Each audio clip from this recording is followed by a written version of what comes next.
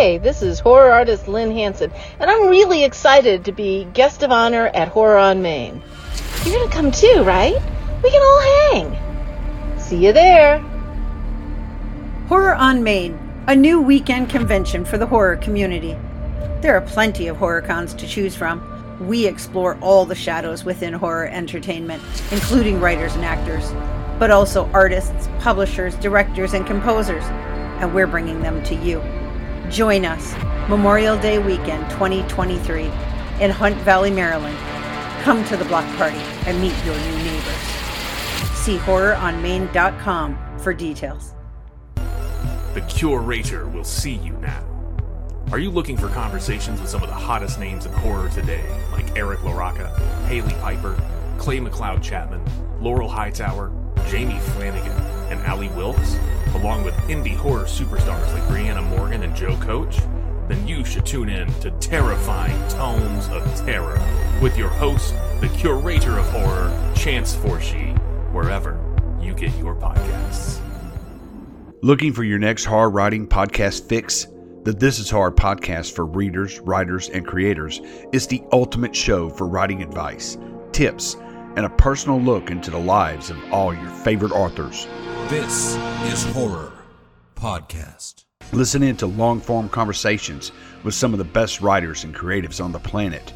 Over 400 episodes with masters of horror such as Joe R. Lansdale, Chuck Palahniuk, Josh Malerman, Joe Hill, Charlaine Harris, Craig Clevenger, Ellen Datlow, Kathy Koja, and many more. The This Is Horror podcast. Listen in at www.thisishorror.com. That's the This Is Horror podcast for readers, writers, and creators. An agency that sends social workers into the homes of grieving families to impersonate dead loved ones. The kind old woman who saved a teenager's life, but who now finds herself haunted by the weight of a cheated suicide. And the daughter of a candlestick maker as she tries to survive a painful existence after her father's execution for making human chandeliers of drunken cowboys. These stories and more, ranging from supernatural to the frighteningly domestic, splatterpunk to the weird and cosmic, stain the pages of Cut to Care, a collection of little hurts by Aaron Dries. These are stories about caring too much in a world that doesn't always care for you back. Also featuring an exclusive introduction by writer-director Mick Garris, creator of Masters of Horror. Cut to Care by Aaron Dries, a collection of little hurts. Out now.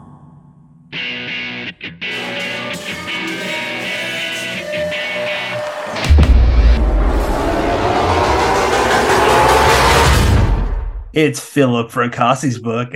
What's up, Phil? Hey, what's that? Is that an arc of Boys in the Valley? Yeah. Huh.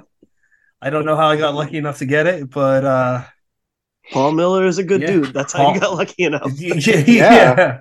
I am gonna invite Brian on now. Brian McAuley, what's up? What? There's Brian. I know that guy. I told you you'd be happy. Did you not know I was going to be on this thing? I had no idea. What? I'm a surprise. Hey, we didn't know before this morning. Oh my God, this is so great. I'm just here to agree with everything you say about your book. I'm like, yep, it's really good. Brian McAuley, this is your life. If there's we're gonna bring your mom in and your childhood. Yeah, how many more surprises can I deal with? That'd be hilarious. Just wait till you see what else we got lined up for you. It's gonna be hilarious. Pat's texting people as we speak. Pat's been working on it.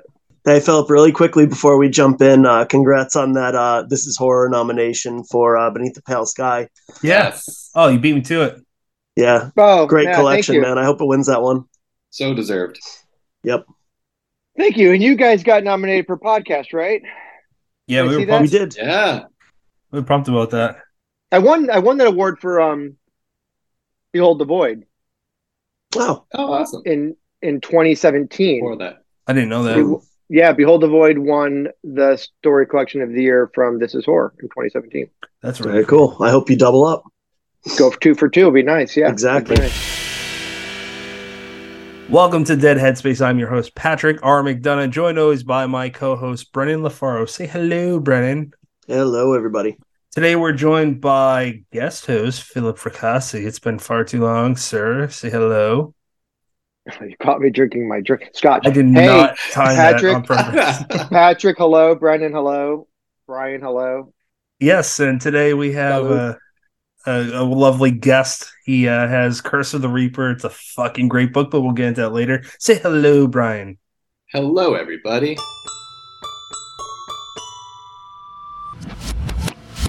And you know what I'm going to ask you. What got you into horror? I do know.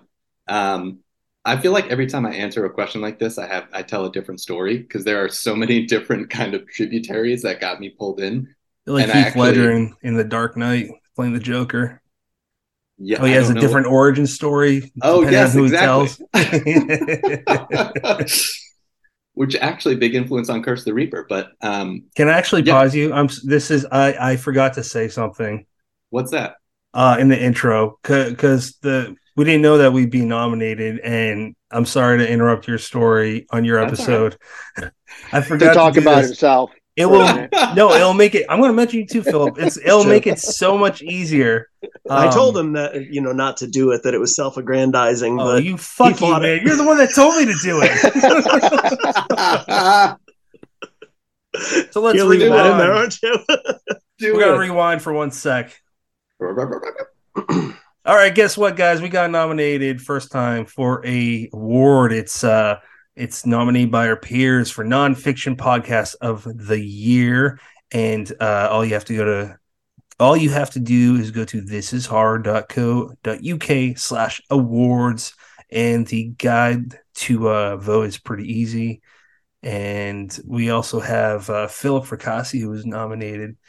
All you got to go for him is to go to the novella of the year, story collection. Oh, I'm going to cross that out. All you got to do is to go to the short story collection of the year, and he's going against some pretty tough talent. But consider voting for us. Consider voting for Philip Fracassi's Beneath a Pale Sky. That's it. I don't know. I'll transition it better in editing. All right. Sorry about that, Brian. What got you into horror? So I actually wrote a whole essay kind of on this topic for Nightmare Magazine called Hand Me Down Horror, because I feel like every horror fan I encounter has some kind of personal story of how they were invited into this genre, like handed a VHS tape or a book by a family member or friend. And there were many influences like that for me, but the big one I would have to name is my brother. Like, without my brother, I probably would not be on this path. Having an older brother was like a godsend in so many ways. Like, I feel like he paved the path. He was like a skater punk who listened to Marilyn Manson and freaked my parents out. And then me being the younger brother, it was a lot easier for me to just like sneak the CDs from his thing and secretly listen. And but he also, was the first one who showed me horror movies like Evil Dead. And he moved to New York for college. And when I was in high school, I grew up in North Jersey, so I could take the train into New York, and we would go to Kim's Video on Astor Place, which does not exist anymore, but it was just this mecca of just VHS. Like, the walls were literally painted with posters of just old school movies. I love that. Yeah, there was something about it that was just like a game-changing, like, visceral experience. But yeah, definitely having an older brother who was into that kind of stuff and passing things down to me and saying, like, you have to check this one out, and if you like that, watch this next. It's huge. You made a good point, because we all grew up before what we experience in pretty much every section of the world now, which is a interconnected world instantaneously. And that's great and all, but some ways it's taken away rather, the oral storytelling, like a passing down of you got to check out this movie or that one. Because one thing that I did, I didn't have an older brother, But I did have an older friend who was like an older brother growing up, and he got me into video games, and that led to some other paths. And I remember one way I consumed my media was through him. Like I remember he sent me, or I was over his house. He had a CD, and he's like, hey, his older brother. He's like, I got Star Wars Episode 1 burned on here. I'm like, whoa, let's watch that. And another time when I first heard about The Matrix, I remember him trying to tell me about it. And I'll just keep it short and sweet. He confused the fuck out of me. He's like, it's about this world that we're really in, but we're not. And this is, you got to keep in mind, like, this is before, like, we had computers in class, but this is, let's see, this would probably be the late 90s. So, like, computers aren't super commonplace back then like they are now. And I'm only saying this for, like, younger people. So it was super confusing back then. But yeah, that's my story. Philip, please jump in, sir. Well, first of all, I need to ask you guys: is this microphone working? Because I'm talking right into it. I don't know. It sounds a little you can fuzzy. Hear me? Can you? Is this what drugs are like, man? My cat is looking. Listeners have no idea what's going on. I wish you could see. I'm talking. Oh well, for audio listeners, I'm talking into my cat's head. But if you could see my cat's expression right now at me, it's pure hate. It's pure like, okay, I'm gonna let it go for now, but when this is over, you and me, we're gonna have a conversation. That's like that cruel. That's pure cat. That's feline. Yeah. If that was a dog, yeah, I'm not gonna talk different. about how old I am or whether or not there are computers in my school. 29. But we'll just suffice to say that I had computers when I was in high school, yeah. But I'm a lot older than you guys, so it's interesting because, like, you know, and I kind of touch on this in the essay too, of like, you know, I do miss that time before when it was pure word of mouth and the time before, I guess, this secret society kind of thing, but like with the advent of social media, we just have kind of accelerated versions of that connection where, like, I mean, we wouldn't be here without it, because like I connected with Philip through Instagram, and he told me about your podcast, and your podcast is passing down horror to all the listeners. And so there's a much wider reach of it that can then turn into personal connections. So there's at least an upside, I think, to the technology of it all. I honestly don't know if I would be a published author if it wasn't for social media. And I'm not saying that, I'm being serious, because I met authors who I never would have met, and they got me they helped me with advice and how, what they were doing, and communicate with me and put me in touch with other people. And I've met in the, like, just everything that I have done has been rooted in social media, and obviously you have to have the talent to back up those kind of breaks or whatever it is. But it's,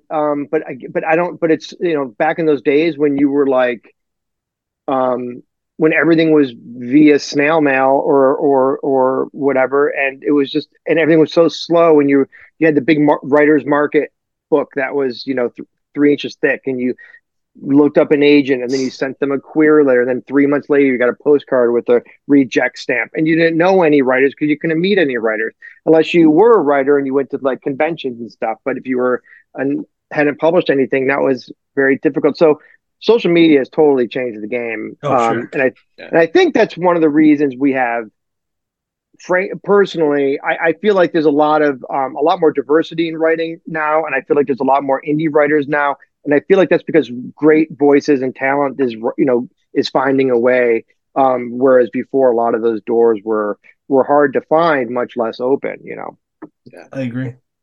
Yeah, absolutely. Go ahead, Brandon. I don't even think it's like weird to say. I wouldn't be a published author without social media. I mean, I don't even think twice about it. And I think there's probably a lot of newer published authors who probably have that same kind of feeling, which is, why when Twitter looked like it was going to shut down a couple weeks ago, and who knows, it still may. God only knows what it's going to do. that's scary because you do kind of build your platform on it and rely on that to a certain extent to, speaking for myself, sell my meager pittance of books via tweets and, Instagram posts and whatnot. All right, I want to take it back to Brian. First of all, big shout out to mom and pop video stores who did not care if you were 17. Yes. That, I guess today kids can just, turn on streaming services and they don't ask for ID. But man, like a lot of fond memories of the store a block from my house that did not give a shit what I wanted to rent, no matter how young I looked. I am actually really interested in, you have a BA in horror theory, which I would not have guessed was a thing. And I want to hear a little bit more about that. It's not a thing because I created it. So I went to the NYU's Gallatin School of Individualized Study, which is basically a school where you can kind of create your own major. And then at the end of 4 years, you kind of have to put together this big, you have to defend it essentially in a colloquium with multiple professors, and you have a reading list, and you kind of explain what the fuck you've been doing for the last 4 years. So I think my full concentration was creative writing and horror theory. So I was taking fiction writing classes pretty much every semester, and also screenwriting classes, film theory and film analysis classes, and then also all of the things that I was interested in as a horror writer. So psychology, sociology, literature, just anything where I could kind of look at the genre through different lenses and try to figure out like, what's the history of this genre? What is it about people that what draws people to it? And yeah, I gratefully classes popped up for the 4 years that I was there that were just fit perfectly. Like I took a class on horror cinema, and I took a psychoanalysis class where I wrote papers about Twilight Zone episodes, and just really dug deep into my love for the genre. And it was really, it's very funny now to look back and be like, that I'm doing the thing that I studied. That's for sure. Yeah, it's more than most college graduates can say, right? Yeah. I'm not doing it with my degree. It's interesting. I was going to say, Brian, is that you're very lucky or fortunate or whatever the word might be, that you knew at that time of your life what you wanted to be. Like I've always known I wanted to be a writer, but I never thought about becoming a horror writer until 2015, right? So, but I've been writing my whole life, but I never, made that decision or that connection or whatever you want to call it, where I was like, oh, I'm going to start writing genre fiction. So it's, it makes me happy to hear that you knew even back in your college days that you already knew that that's what you wanted to do. I think that's great. I wish that I had started writing horror earlier. So I'm always a little envious when people start publishing when they're younger. But yeah, that's really cool. And that sounds like a very cool school too, to allow their students to do that. I'd never heard of that. Yeah. It's really neat. It's cool. It's because they the school itself has its own courses called interdisciplinary studies. So they're just kind of I took a class called Guilty Subjects, and we examined the concept of guilt by studying court cases, reading nonfiction, fiction, and just digging into this thorny subject, religious texts, just pulling in all the different disciplines and grappling with these big questions. But then of course, I had access to Tisch Film School, and I knew, for me, I was actually more focused on becoming a filmmaker. I shot my first film on 16 millimeter back in high school, but then that experience, I was actually making movies and production was way too anxiety inducing for me, especially directing them. And I was I'm more interested in the storytelling aspect of it. So I focused on screenwriting and creative writing, but I never in college really attempted to write a novel. I really focused on using creative writing as a way to strengthen screenwriting and focus on that heading into grad school. But I'm grateful that it's now come full circle, and I had that practice with the fiction writing classes. That's amazing. I would love to know how you two met each other, because I messaged Philip today. I was I was gonna shoot him a text, and then I was like, "It's 7:30 here. That means it's 4:30 there. I'm not gonna get killed by him from all the way back there." That's a no. I've learned that in the past. With other, I would have killed you if you had texted me at 7:30. Yeah. So I just messaged him. He'll send that cat after you, man, and it's mean looking. Yeah. I'm allergic, so it would win. But I did that because, and I told Philip I'd tell him this when we were recording. But the reason is because when I asked you, Brian, how you heard about the show, I'm not fishing for compliments when I do that with people. I genuinely don't know. Like, I have analytics on the podcast, but it doesn't break it up beyond like it's from this audio directory or whatever. Like that does not give me personally sufficient enough information where I can be like, how do I target that? How would someone come about it? So long story short, that's why I got Philip on, because of the connection with you two. He's got the cover blurb on your incredible book, Curse of the Reaper, and we genuinely love Philip. We had him on first for season 1 and I don't think he gets enough credit for this. Not that he did it for that. I'm going to beat you to that one, Philip, but horror writers for Black Lives Matter. That was a big deal, and that hit over $25,000 in, I think, a week, maybe 2. That's how I first found out about him, and it'd be nice to have him back on before we ended the season. So all those reasons is why we got him on now. But I would like to know why, or rather how, you two met. Yeah, I just like cold DM'd Philip because when my book sold to Talus Press, I looked and saw like what other books are they doing, and I saw Philip's book was A Child Alone with Strangers was coming through them, and I read Beneath the Pale Sky and fucking loved it. He absolutely ruined the Santa Monica Pier for me forever. I can't look at it the same way ever again without utter terror striking into my heart, and I live very close to it, so that happens often. I feel like I live like equidistant between Santa Monica Airport and Santa Monica Pier, so it really, you just like trapped me in terror. Yeah. He triangulated you, man. Oh shit. Yeah. I guess I shouldn't reveal too much. But yeah, so I just reached out to him through Instagram, was just like, hey, we both have books coming from this press. I would love to kind of pick your brain about publishing because I'm totally new to it. And he was kind enough to meet up for a coffee and chat and share his experience. And I was incredibly grateful for it because, and also we both strangely have written Lifetime movie thrillers, which was another point of, I was just like, what are the chances? Yeah, was your movie produced by Mar Vista, by the way? I keep meaning to ask you that. Yeah, it was. Okay. I did. Holy shit! 5 movies for Mar Vista. Yeah, and yeah. So to meet a horror fiction writer who I admired, who also was a screenwriter, who also lived in LA, was a really great kind of, because I was coming into this community like not knowing anybody. That's how we all come in, man. Yeah. For the most part. And this even Ronald Kelly. I know that. I know him well enough to say that. I didn't have, and this was through Instagram because I did not have Twitter at this point. I had never been on Twitter, and I,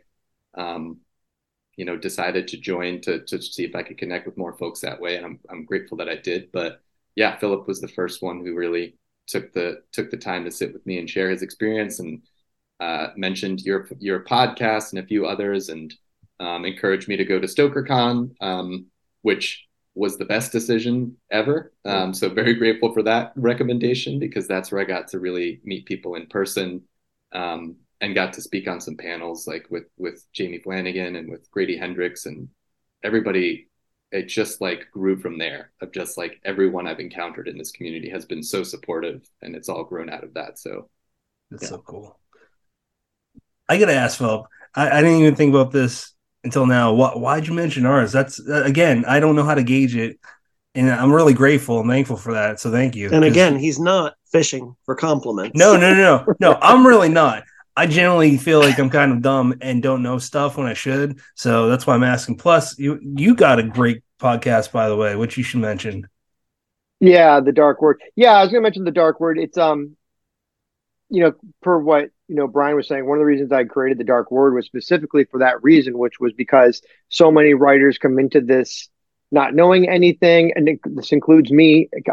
I wish when I pitched the Dark Word to Audio Hopper, I said I was thinking in my head, I want to do the kind of podcast that I wish had existed when I was first starting out, that told you what to do and not to do, that gave you advice on how to promote yourself, that talked about agents and publishing and editing and all that kind of stuff. So that's what I wanted to create. And I've done 2 seasons, and I think that's probably all I'm going to do. But the second season is in the can, and it's going to come out basically now. I think there's like I want to say at least 6 more episodes that need to come out that I've already recorded. With like Ramsey Campbell, and I think Chuck Wendig just came out, and Sadie Hartman just came out. I got one coming out with Brian Keene. So a lot of good advice for writers. Brian and I had coffee, and I read his book. Ironically, I couldn't go to StokerCon because I was in New York City and I got COVID, and so I had to cancel my trip to StokerCon, which was a bummer because I was nominated and I wanted to go, and I was on a couple panels and the whole thing. And so I was really bummed out about that. But on the positive side, I got to read Brian's book while I was quarantined in New York City that he'd sent me a digital archive, which I really enjoyed, obviously, and blurbed and promote when able. And then we've done, we did a book launch for your book at the Village Well here in Culver City, California. And, it's been a lot of fun. But Brian and I both wrote for a company called Mar Vista Entertainment, and I did a movie called Girl Missing, which was on Lifetime, and I was supposed to do a second movie called Vintage, that ended up getting canned at the 11th hour, unfortunately. And that was kind of the end of that was pretty much the end of my screenwriting, and I kind of started focusing on fiction after that. Nice. I'm having a brain fart. Holy shit. Okay, yeah, that was it. I was going to say on your show, Philip, the one with Ellen Datlow, that was I might have told you this already, but that was a huge, inspiring one for me because I listened to it right before I edited my first anthology, and I took a lot of mental notes on like the order of stories and how important they are. So I think it's a great show to listen to. Lisa Morton talks a lot about editing anthologies as well. If you haven't heard that one, that's a good one. Okay, you should check it out. Yeah, definitely. Brian, give us a synopsis on Curse of the Reaper. So, Curse of the Reaper tells the story of Howard Browning. He's an actor, like a classically trained theater actor whose big break in Hollywood was in the 80s playing the Reaper, which is a slasher villain in a slasher franchise that went through the entirety of the 80s, 8 films. And the story picks up in the year 2005, and Howard's now in his 60s.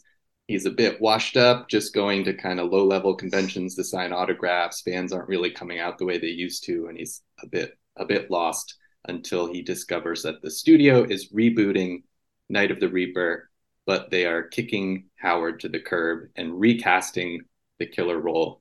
So the role is now being taken over by Trevor Maine, who used to be a sitcom star as a child in a Full House type show. But now he's more infamous for being in tabloids and struggling with addiction and being in and out of rehab. But he really wants to, change up his image by playing this dark role. And as Howard fights to reclaim his legacy and take the role back, his mind starts to sort of meld with the monstrous character that he brought to life. I want to hear, Philip, from you, and then Brennan, and then I'll go what you thought about the book. I hated it. Without going into spoilers. Finally. I can't believe you put that on the cover. I was reading it on my iPad, and if it wasn't a $1,000 iPad, I swear to Christ, I would have smashed that thing. Smashed it to pieces. I would have spat upon it, and then I would have cursed it. That was the blurb would just be like spit dripping down the cover. No, Brian would be going like, "There's a blurb in there. I can pull something." Yeah. No, I loved it. Of course, I loved it. I blurbed it. I think I'm on the cover, which surprised me when Brian gave me a courtesy gift copy of the book, and I don't think it was until I got home that I was like, "Oh shit, I'm on the cover of this book," which is cool. Yeah. No, I loved it. I thought it was really original. I thought it was such a spot on perfect blend of psychological horror and slasher horror. And there's some really fun things that Brian does, like in the book, where he has like excerpts of screenplays of the movies that kind of go throughout throughout the book that I really loved and thought was really genius. And yeah, another thing that we talked about it a lot, but the other thing I really liked about the book was just because I'm kind of this way. I'm a very character driven horror writer. Everybody's a character driven horror writer. I didn't mean to offend anybody, but I enjoy really fleshed out characters, and I tend to really focus on characterization when I write. And what I liked about Brian's book was how interesting the characters were, and the fact that even and how fleshed out the characters were. And I also thought that the minor character, the secondary characters, are really fascinating as well. Like the deal with addiction, and there's a female character that deals with a sort of what's the word I would use, where she sort of feels kind of locked into a relationship that's sort of based on sort of a Nightingale syndrome almost thing, where she keeps coming back to a guy who treats her terribly. And so there's a lot of interesting things going on in the book besides just like the horror story aspect. And the other thing I really enjoyed about it was how you never really knew what was real and what was not real for a good portion, for big portions of the book, as it pertained to what Howard was thinking and what was really his voice, what was really supernatural voice, what was just kind of madness, what was so. And then there's some other dark stuff that happens that you don't see coming. So yeah, I thought it was a really complex story. I thought it was what could have been a very simple, obvious narrative that was turned into a very complex, very deep psychological dive into some really fascinating characters. So I adored the book, and I know it's doing really well. So it doesn't surprise me at all. Brennan. You know what? There is so much that Sorry, Philip Brian. said that what? I said sorry, Brian. I interrupted, and then I interrupted you again. Sorry, Go ahead. Are you sure this time? Should I go? Okay. No, Brian's gonna go. Okay. No, I think there's so many things that. Oh God damn it! Well, see now my train of thought has left the station. First, Philip takes the Lord's name in vain, and then you fuck. Did? Oh, you said Jesus Christ or something like that. I don't know. I did. Earlier you guys said we got to be careful because Brian's a family writer, so I'm just stirring the shit pot. I'm like on the cusp of being canceled. It's literally going to happen any day. Well, you're in good company. Anyway, go ahead, shoot for the stars on that one. All right. So what I've now said 3 times, so now I'm really repeating myself. Is Philip hit a lot of nails on the head. You have to stop on that. I can't. I'm done. Man, I can't form a coherent thought. It's Friday night. It's a long week. I loved it though. I absolutely loved this book, and I heard Brian talk on Chance Forshey's podcast, Terrifying Tomes of Terror, and it sounded like something that would be interesting. So I reached out to Brian for a signed copy, and he was nice enough to send me one. And I just found myself absolutely sucked in. Like, whatever reached out and grabbed me about, hey, this could be interesting, this could be unique. It was tenfold. I made no secret about saying I didn't even finish it before I said this is going to be one of my top books of the year. And for, again, a lot of those reasons, the depth of character is huge. The psychological aspect of Howard, and that kind of almost like hint at dementia and what's real and what's not. And there's absolutely a very emotional aspect to it that almost takes you by surprise. This is just my interpretation, but it almost read like with Trevor. Trevor's almost set up so like when I first meet him, I think he's going to be a little bit more intentionally two-dimensional, and he's absolutely not. He's every time he shows up in the story, it's interesting, and I'm hooked, and I want to see what happens next. And frankly, that's the best thing that a story can do for me, is I just can't turn the pages fast enough because I need to know where it's going. Obviously, the inclusion of like the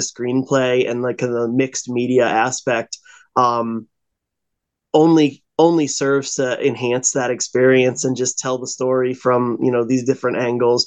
And, it adds a little bit of lightheartedness to it. Like some of the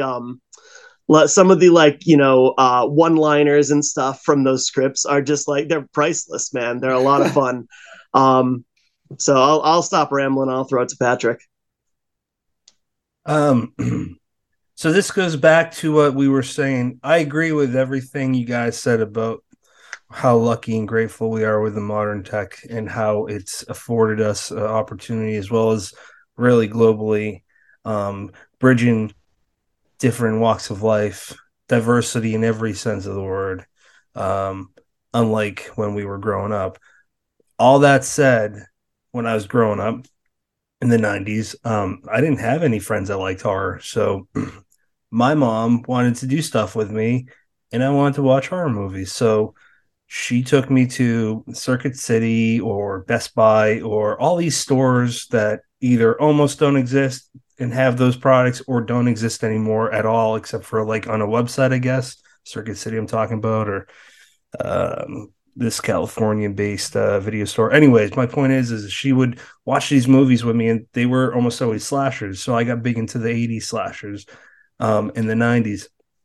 And that's one level I connected with this book and with you, Brian.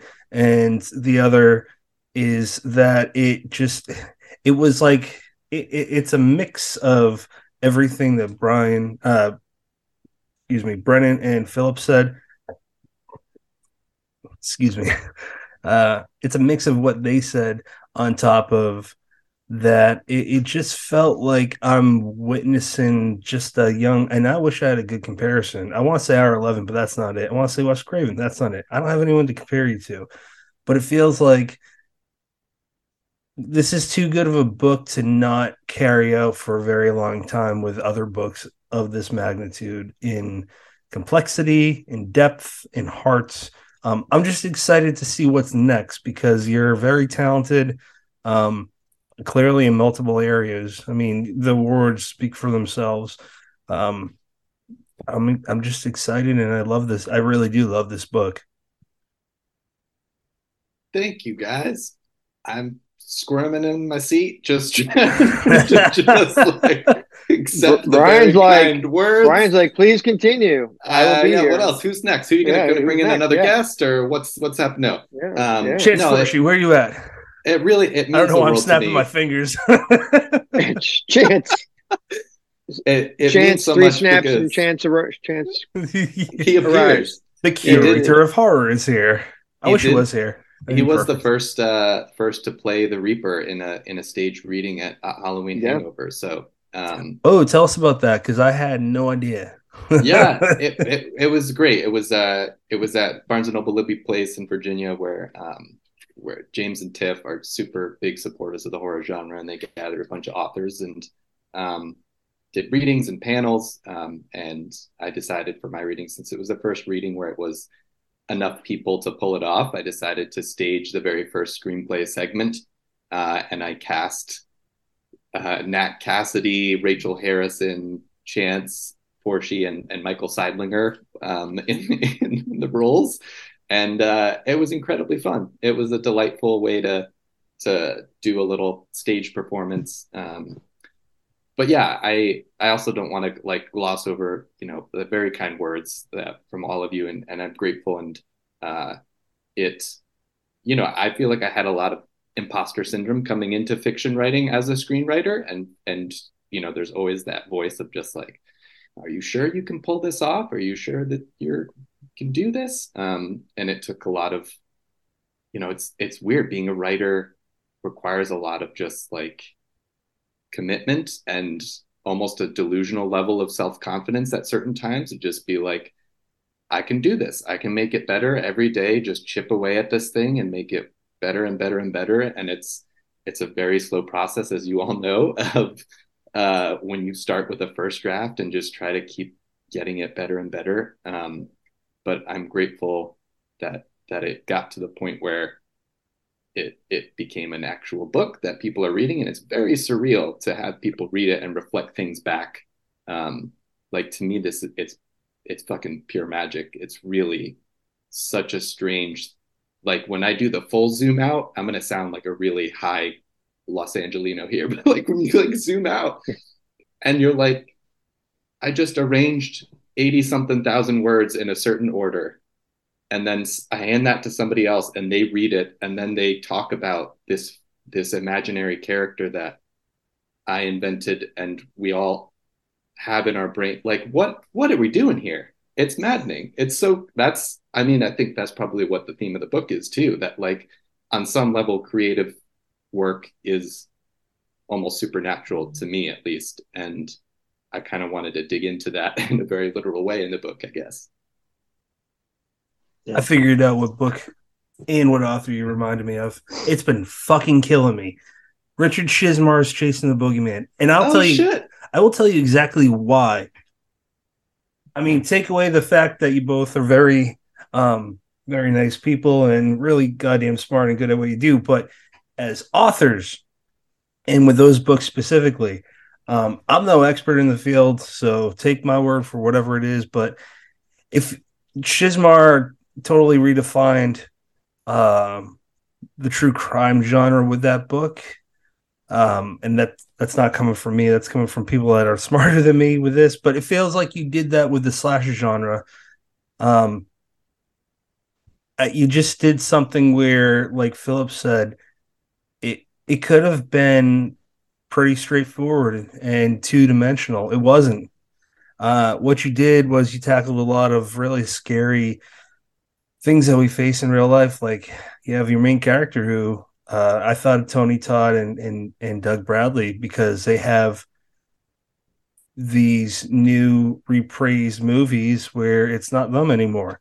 Well, Tony Todd was in it technically for a few seconds, but I think you get my point. And you're tackling, Alzheimer's. You're tackling the victim of a someone who's addicted to narcotics. You're tackling a lot, and it's hard to.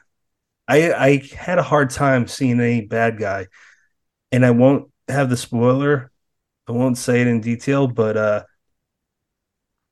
when Howard finds out the reason why him and his wife, if this is too much of a spoiler, tell me and I'll cut it.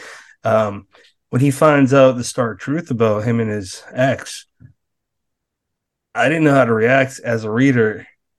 I mean, it felt like I was reading a newspaper article, and I don't know if I want to kill the guy or if my heart just wants to squeeze out blood and tear up.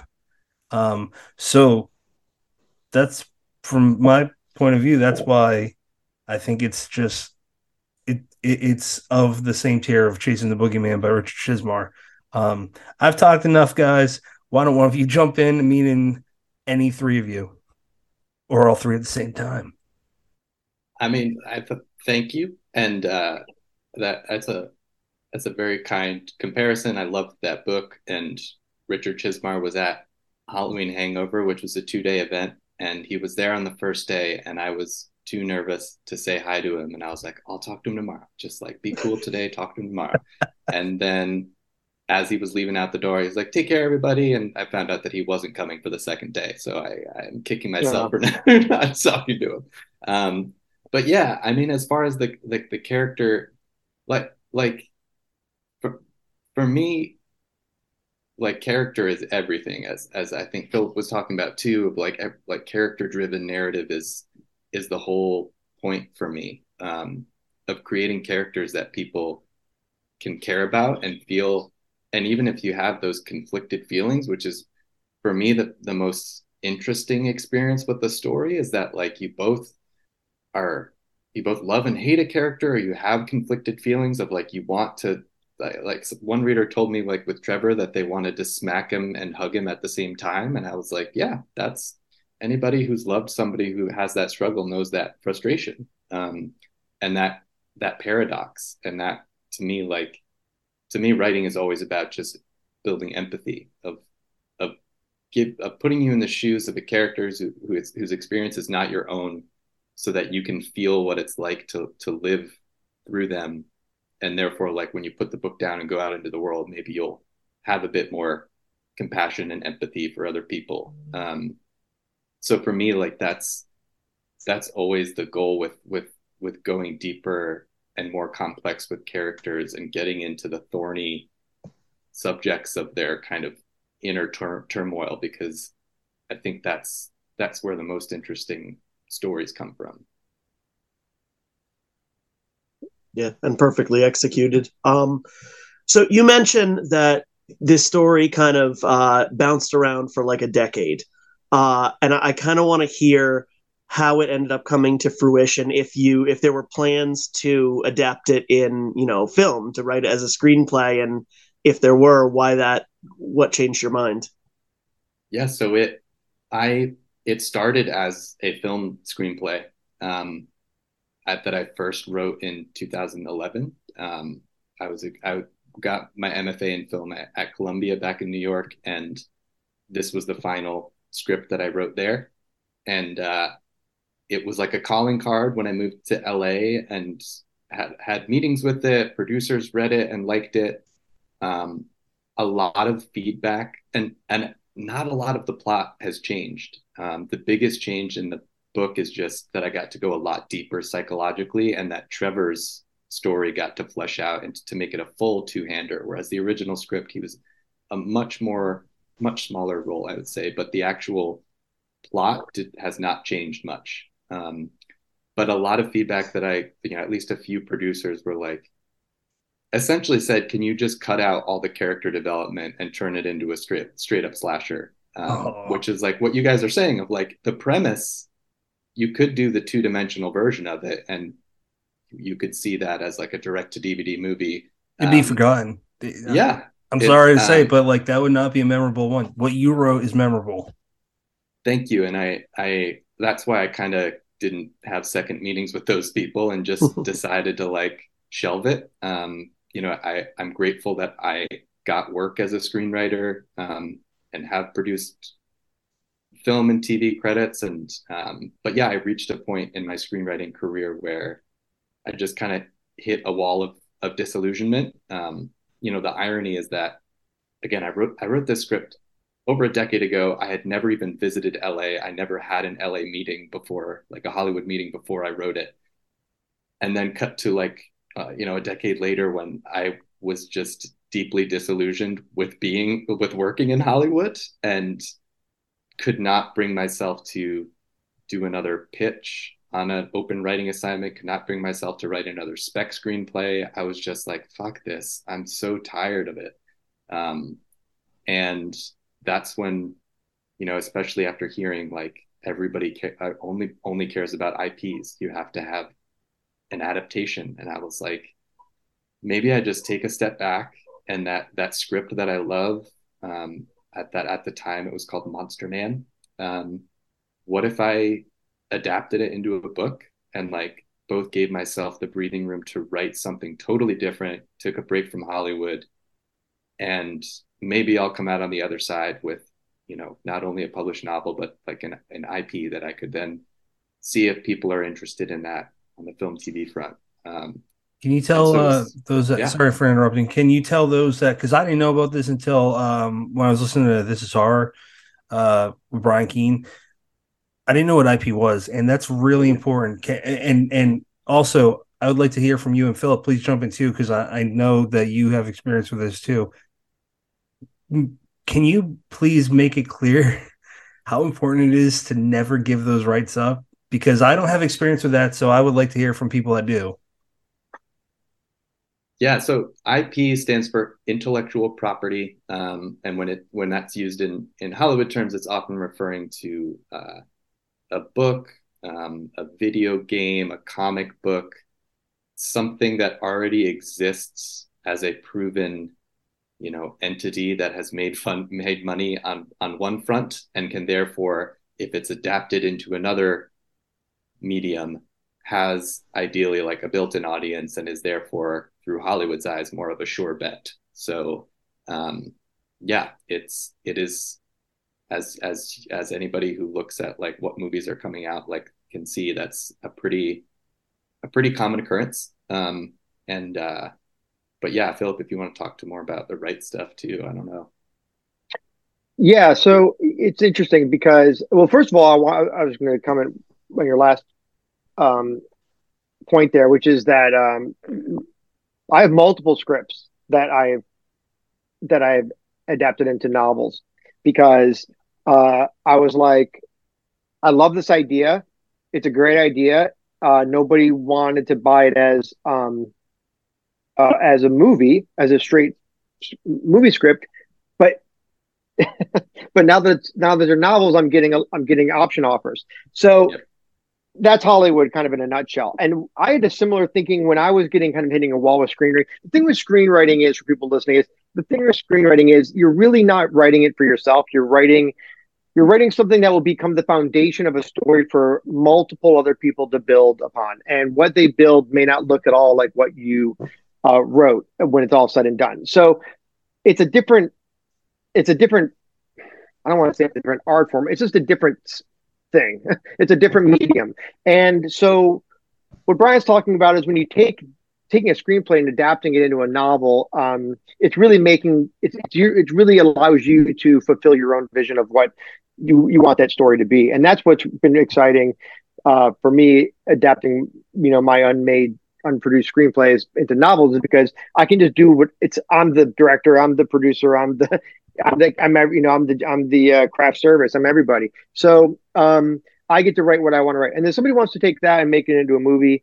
That's great because then they pay me and they go make their movie, and it's no sweat off my back. So it is a cool thing to be able to do. And as it pertains to rights, um, yeah, what I always tell writers, and we talk about this in multiple episodes of The Dark Word, is um, your IP is basically your ideas, and you do not ever want to give anybody any rights to your ideas outside of what they're specifically paying for. So if you write a novel and you sell the novel to a publisher, then the publisher has the right to publish that uh, book. That's it. They don't get any other rights. If you give them the rights to do the audiobook, then they get the rights to the audiobook. If you give them the rights to do the ebook, they get the rights to the ebook. But they don't get rights to film and TV. They don't get rights in perpetuity. They get rights for a very specific amount of time for a very specific project. That's what they're paying you for. The same goes when you do a movie option or a movie deal. If somebody's paying you for a movie option, you are giving them the rights to make that movie for a specific amount of time. They own the rights, and if they want to exercise those rights, they got to pay you X amount of dollars based on the production budget.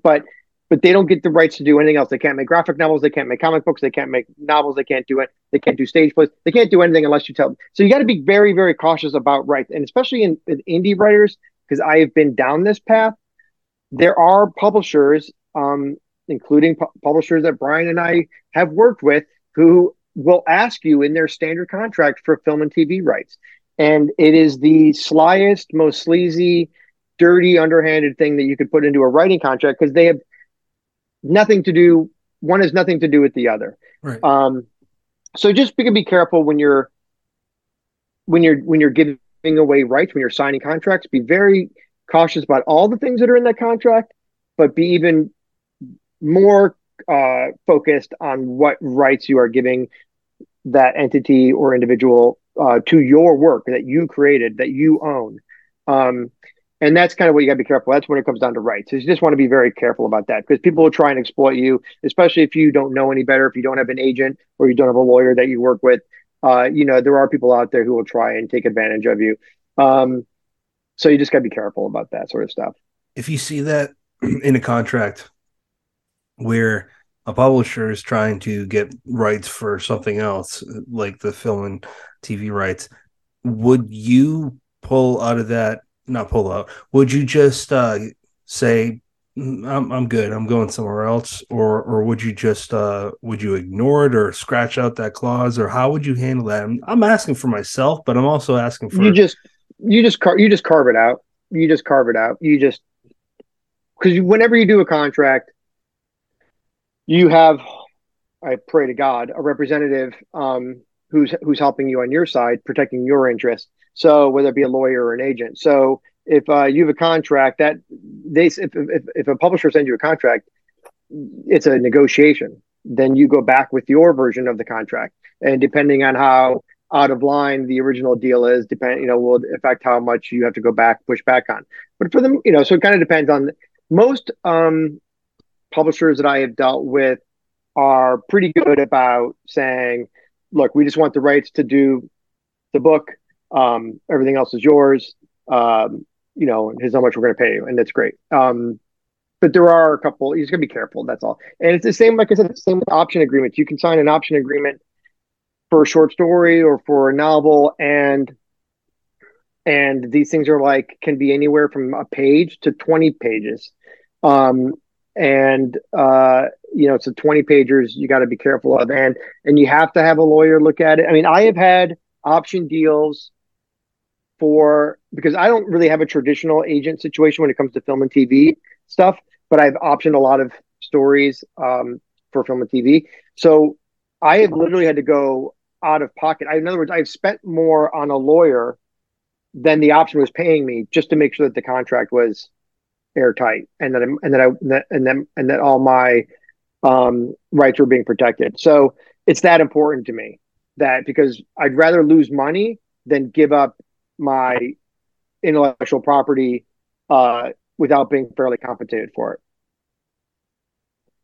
And I'm not trying to strike fear into all those young writers listening. I'm just kind of saying you just have to just be careful and make sure there's somebody representing your interest who knows what they're doing. No, I mean, every time. If it is scary, it's something that you should know. I would never know that if I didn't talk to all the people I talked to.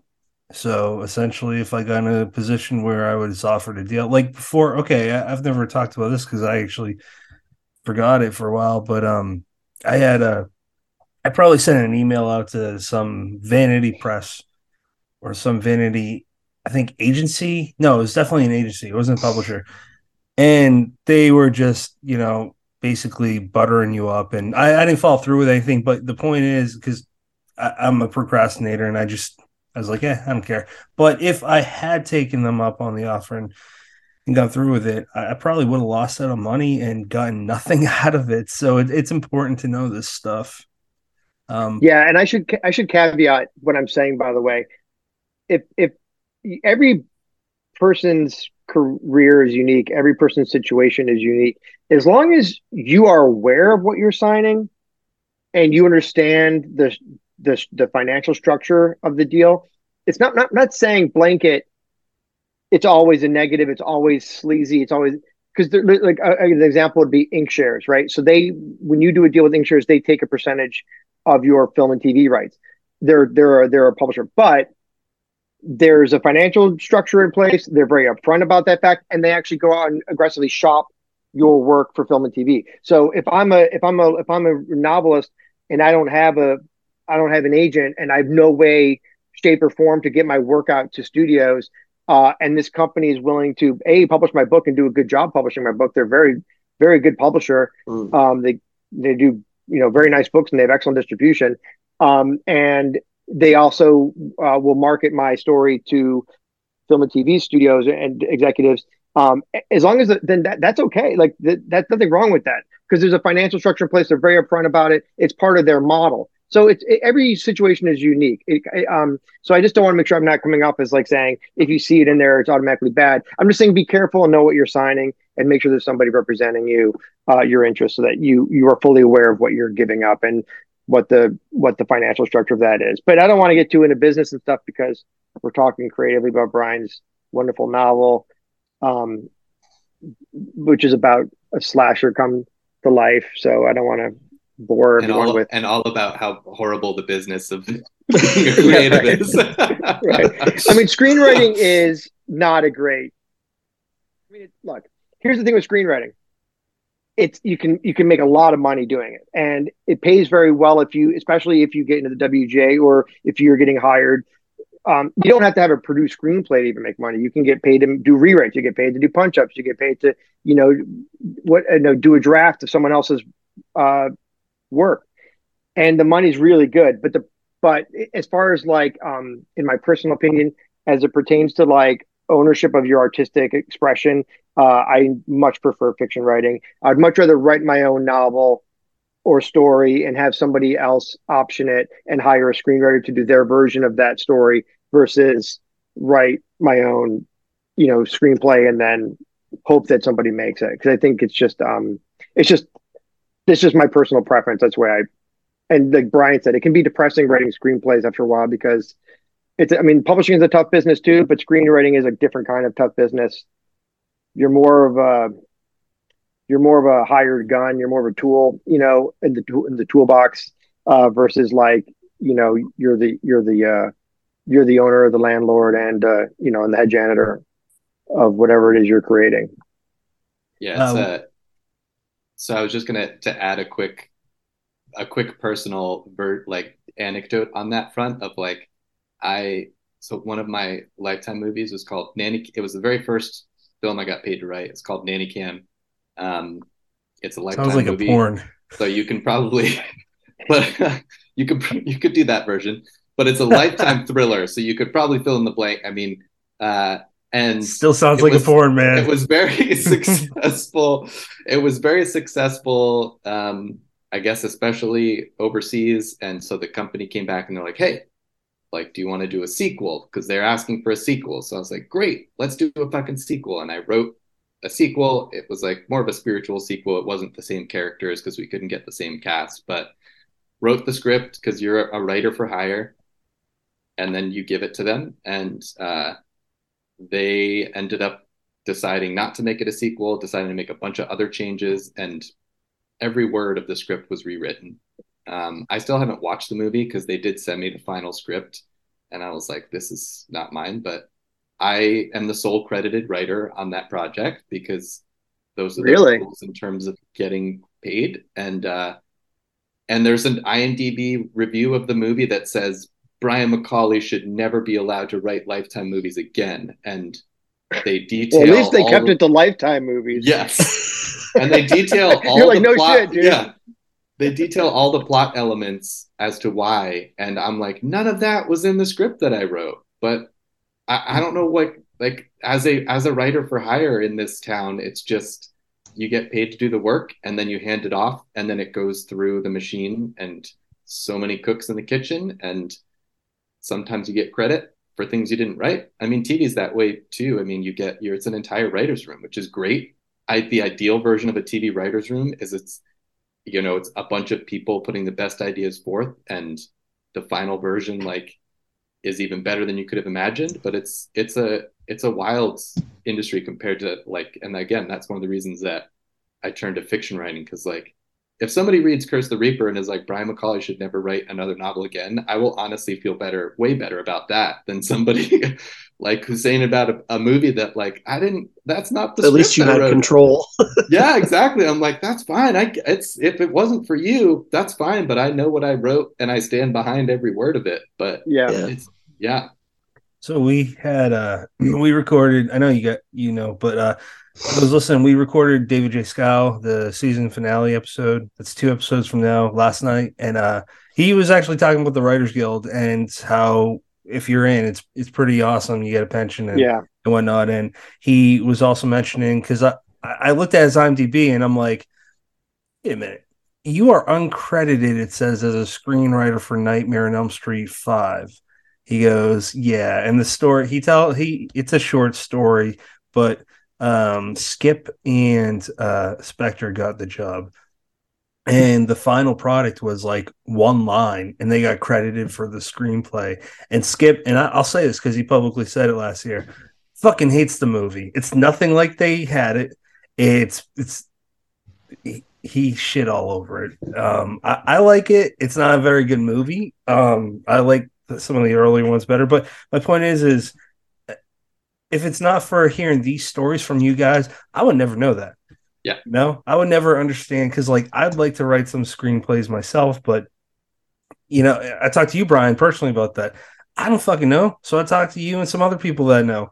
But the business end, it sounds like it's something, if you don't love it, don't even try. Don't even try it. Yeah, if you can get WGA, that's a Writers Guild. And if you can get in the Writers Guild, it's a different kind of situation, because when you're WGA, when you're union, first of all, it's very hard to get into the WGA. It's not just producing movies. You have to produce movies that are WGA movies, meaning they have a certain budget, meaning you're getting paid a certain amount. That's WGA minimums. It's a WGA contract. And a lot of indie studios are resistant to that because the numbers are too high to make more than they want to pay a writer for the movie. So many of the independent movies are non-WGA. So unless you make a WGA movie, you can't get into the WGA. So the great thing about being WGA, to Xiao's point, is the money's a lot better. You can get work because the union is there and you're being protected. And if you're doing even something insignificant as a rewrite that takes you a couple days, you can get paid. Your year is kind of made. So it's a different animal than publishing. Publishing is much more. It's just a lot more, I would say, guerrilla. I mean, you're just kind of like but to Brian's point, it's you own it. It's you, it's your art. I mean, it's like being a painter. It's like being a musician. It's like being anything like that. It's like you can be a musician and have your own band and put out albums and play clubs and make just enough to pay your rent, and buy a 6-pack on the weekend, or you can go be a studio musician and play somebody else's music all day long and probably make 10 times as much. So it's the same kind of thing. It's just it's artistic decision. I've just recently finished a screenplay that I was paid for, so I'm not against screenwriting. I'm just saying I don't personally. That's not like the form that I want to start with. If someone's gonna pay me to write a screenplay and it's the money makes sense for me to put in the amount of hours and work, knowing up front that I'm work for hire. I'm a tool. That's okay. Then that's okay. It's like anything. It's like being paid to do anything. If you need to make your rent, you need to make your rent. But I just feel from an artistic perspective, writing fiction, you have much more control over the final product. The only time you would have control over a final product would be if you're a writer or director and you go into the project knowing that you're the person who's going to be making the majority of the creative decisions that are influenced by budget, which is where the producer comes in. But so it's a good gig. So again, I had this sort of caveat. I don't want anyone to kind of black and white anything I'm saying. I'm just kind of giving personal experiences. Screenwriting is a wonderful gig if you can get it. And a lot of writers I know who are screenwriters. They love screenwriting and they can't write fiction. They can't write novels or short stories. I know a couple screenwriters who write massive blockbuster movies and they make millions and millions and millions and millions of dollars.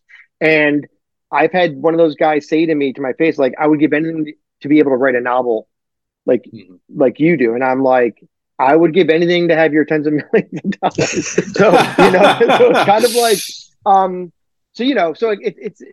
it's just, again, it comes back to your personal situation, what your personal goals are, what you personally want to accomplish, what you love, don't love doing, all that stuff. I mean, everyone is unique, but this is just information to kind of do with, to have in your quiver, as it were. Brian, I just want to ask one question about Curse of the Reaper, where they're basically intermissions from the main body of the story when you have each installment of the Reaper series. I love that idea. It's really cool.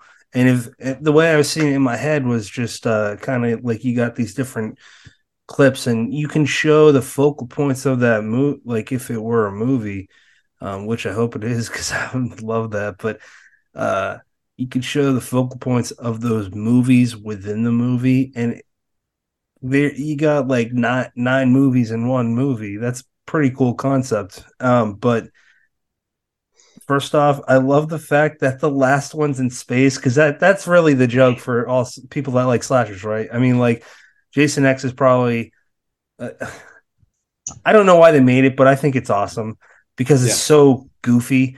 Hellraiser 4 was in space. They did that pretty early, but that was actually pretty well done. The space part was weird, but the when you go back to the beginning of the Cube, that was neat. But anyways, my Leprechaun 4. Yeah. But go on. My question is, when you first approach this, a decade ago as a screenplay. Was that in it?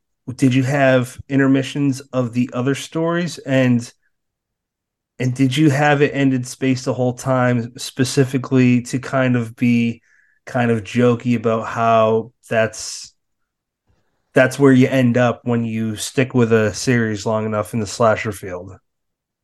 That's a great question. So the original screenplay started with more of a montage of all of those Reaper films, and they were much shorter, kind of impressionistic clips. And then it kind of just got into the heart of the narrative. And then when I adapted it first into the first version of the novel, those were all pulled out. And I took a manuscript revision workshop. It was like perfect timing. I had just finished a draft where I hit a wall, and I was like, I don't know what else to do with this without feedback, and I don't know where to go for feedback on a novel. And a friend teaches at Writing Workshops LA, and so I was following that account, and they posted that there was this manuscript revision workshop that was taught by a writer named Kate Kate Maruyama. And I looked her up, and she happens to be a horror writer and also worked as a studio executive in Hollywood for many years. And I was like, this could not be more perfect. So I took the revision workshop with her, and one of the pieces of feedback where people wanted more Reaper in the story, and that was when I realized, and I had already broken it up into 8 parts, and I was like, it's one of those things where you realize that you've already set yourself up for something, and that like you kind of catch up to what your unconscious was already doing. And I was like, oh, I created the space to put them in. So that's exactly where they're supposed to go. No one got that. But when I first drafted it, they were not screenplays because, as kind of Philip was talking about with screenwriters who not everybody can write fiction as a screenwriter.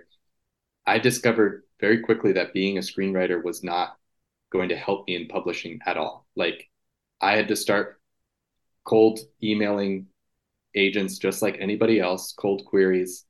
And actually I learned that like being a screenwriter is usually a red flag to a lot of agents who are like, this is a fucking screenwriter who thinks they can write books, but not all of them can, kind of thing, right? And so I knew enough to know that like I wasn't going to turn in, like, you only get like 5 pages when you're querying agents.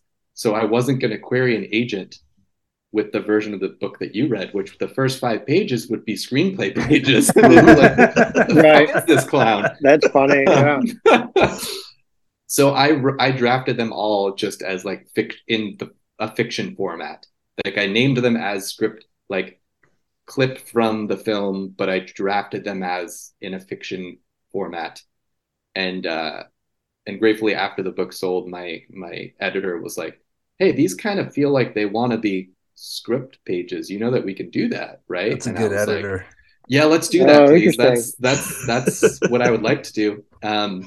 So yeah, I was delighted that I had that opportunity to just embrace what they were always kind of meant to be. And the goal with them was to like to get more of the Reaper slasher stuff in there, because the narrative is more psychological horror than it is slasher until the last maybe quarter of the book. So kind of having your cake and eating it too was my goal of like keep the Reaper alive, give the slasher stuff as we're building to our big kind of final quarter of the book. And also to contrast how over the top, as you were saying, those Reaper films get. They add, as Brendan was saying, they add humor. They're very campy. And I thought that it provides a nice contrast to when the violence actually happens in the book narrative of Howard and Trevor's story.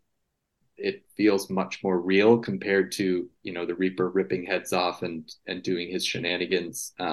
When people start dying in the book, it's like, no, this feels different, hopefully. Nightmare... I agree with that 100%, Brian. Was Nightmare on Elm Street, that series, was that kind of the pattern that you were trying? If that, for me, that's what it felt like. where the first one is terrifying, and then the second one is kind of like the first one, and then it starts to go towards the jokes with the one-liners. That's why I felt like it was kind of like a Nightmare on Elm Street. Yeah, it was so like I mentioned the first the screenplay I wrote way back in 2011, and the Nightmare on Elm Street remake happened in 2010. So that the fact that Nightmare was being remade without Robert Englund was the spark for sure back then of like, wow, that must be tough to like give your whole life to this character, to be known as this character, and then see somebody else take it over. And then, but yeah, specifically the Reaper franchise, definitely that specific element that you name, where the first one is recognized as like scary and good, and then it gradually gets more campy, but people still love it. But definitely I drew a lot from Friday the 13th and Halloween franchise as well, in terms of there are nods to like the Cult of Thorn from Halloween, and Jason X in space is definitely a Friday the 13th nod. So there are lots of little Easter eggs in those film clips to all three of those, the big three franchises, I would say. But I knew that with the Reaper that he had to be the verbal, quippy villain, because it just was too much fun to not go there, as opposed to, you know, Michael or Jason, who are silent. Because yeah, the narrative has Howard, you know, hearing the Reaper's voice. And also I just am a sucker for puns and wordplay, and it was just too much fun not to do that. So very cool. All right, so we keep calling it a slasher, but now we've gotten into talking more about how it's a Hollywood horror. So semi-related, I'm curious, what is your opinion on reboots and requels and legacy sequels and all that? And I also want you to talk some shit.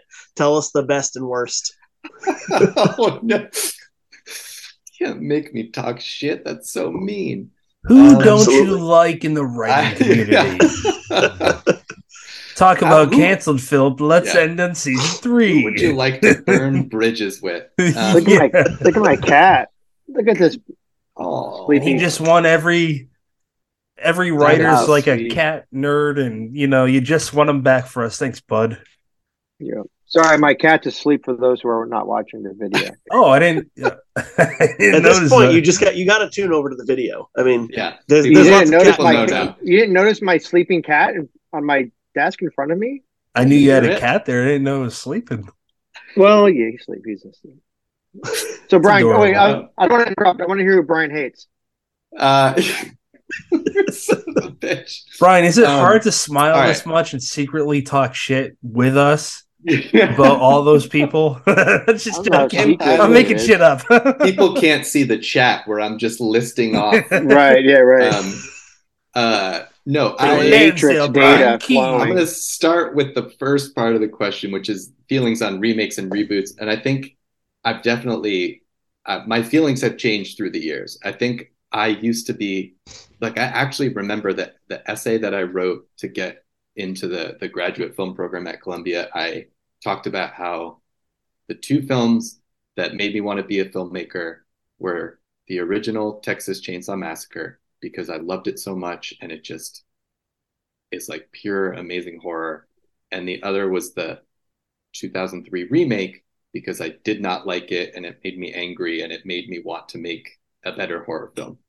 And my feelings have softened since then. And I talked about this extensively on Talking Scared, but it's funny that now the new Texas Chainsaw Massacre reboot that just came out on Netflix, I fucking loved it. I thought it was so much fun.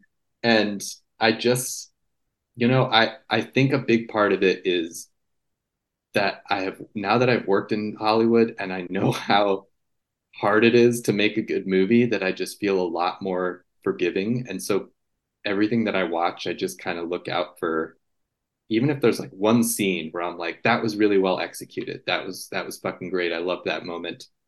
It can be like worthwhile for me. Because there are movies that say that they were written by me that I have to take that same approach with. I'm like, well, that scene was good.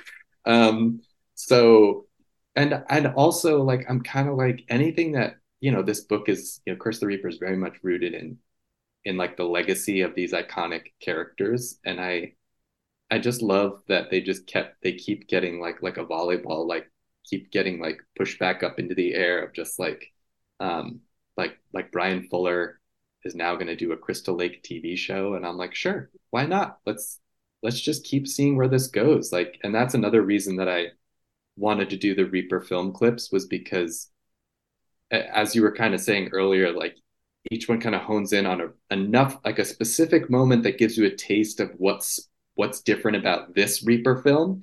Because I love that about these franchises, is that like Friday the 13th Part 7, they're like, let's throw Carrie. It's Jason versus Carrie. She's a telekinetic teenager. Why the fuck not?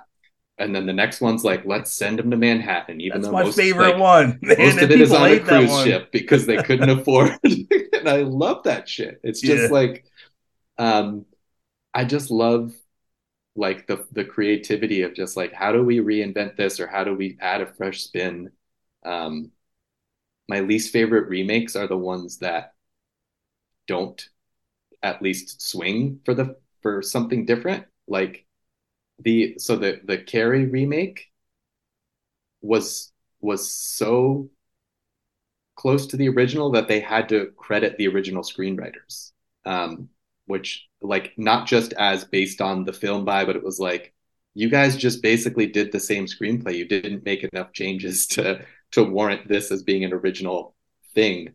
And I think those are the examples usually that I'm like, what's the point if you're just going to do the same thing? Like at least take a big fucking swing and send it into outer space, because that'll be different.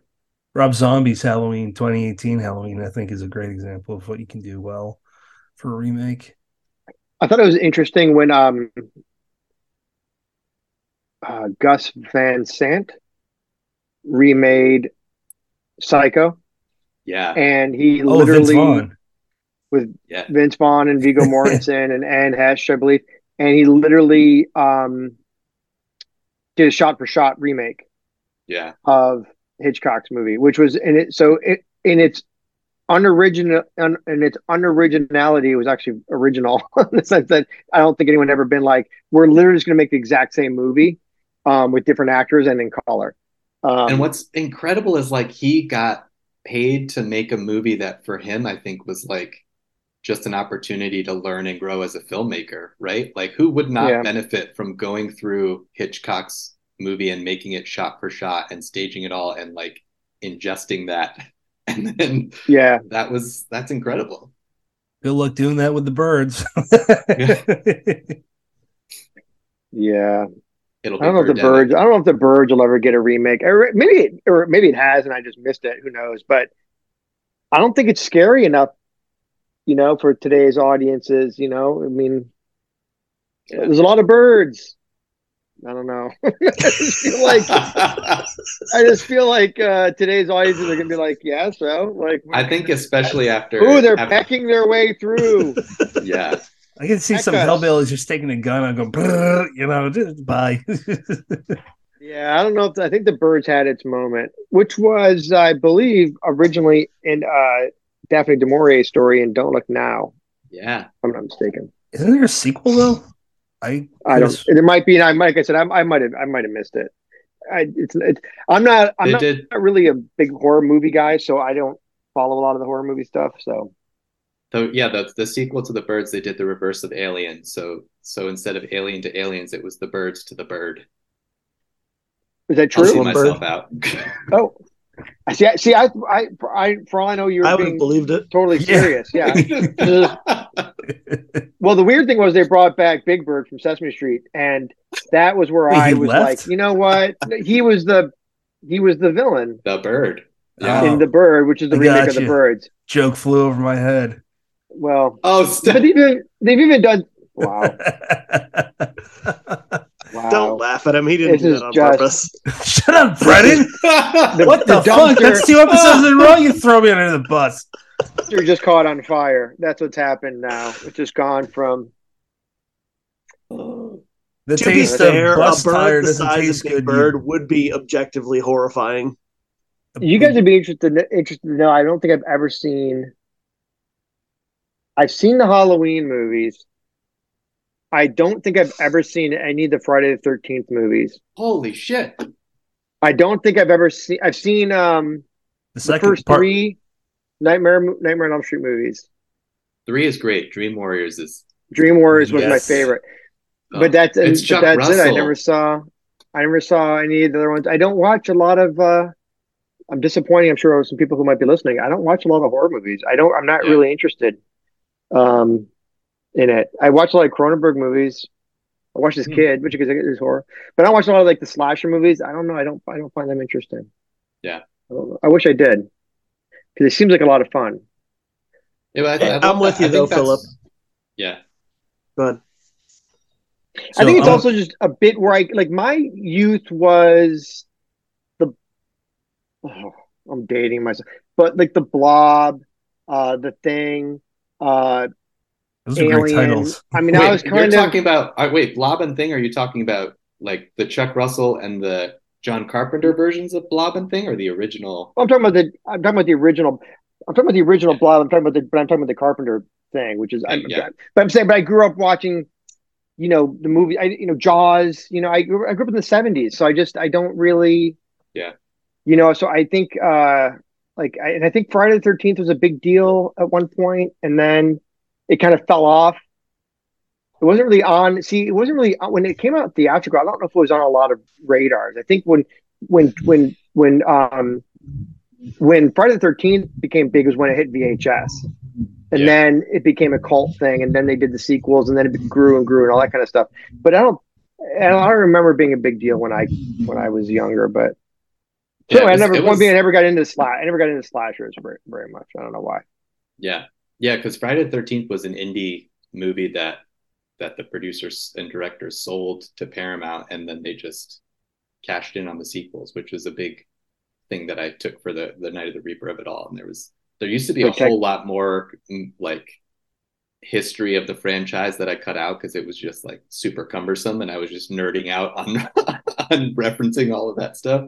But I love that like every horror writer has different influences and different subgenres that are more resonant with them and they get to infuse into their work. And it's just like that's one of the things and I'm still discovering like all the different subgenres and capital W weird horror, and it's awesome. There's like I think I was more of like a pulpy childhood. Like I watched like the original Fly was a big influence. The original Fly, the black and white Fly.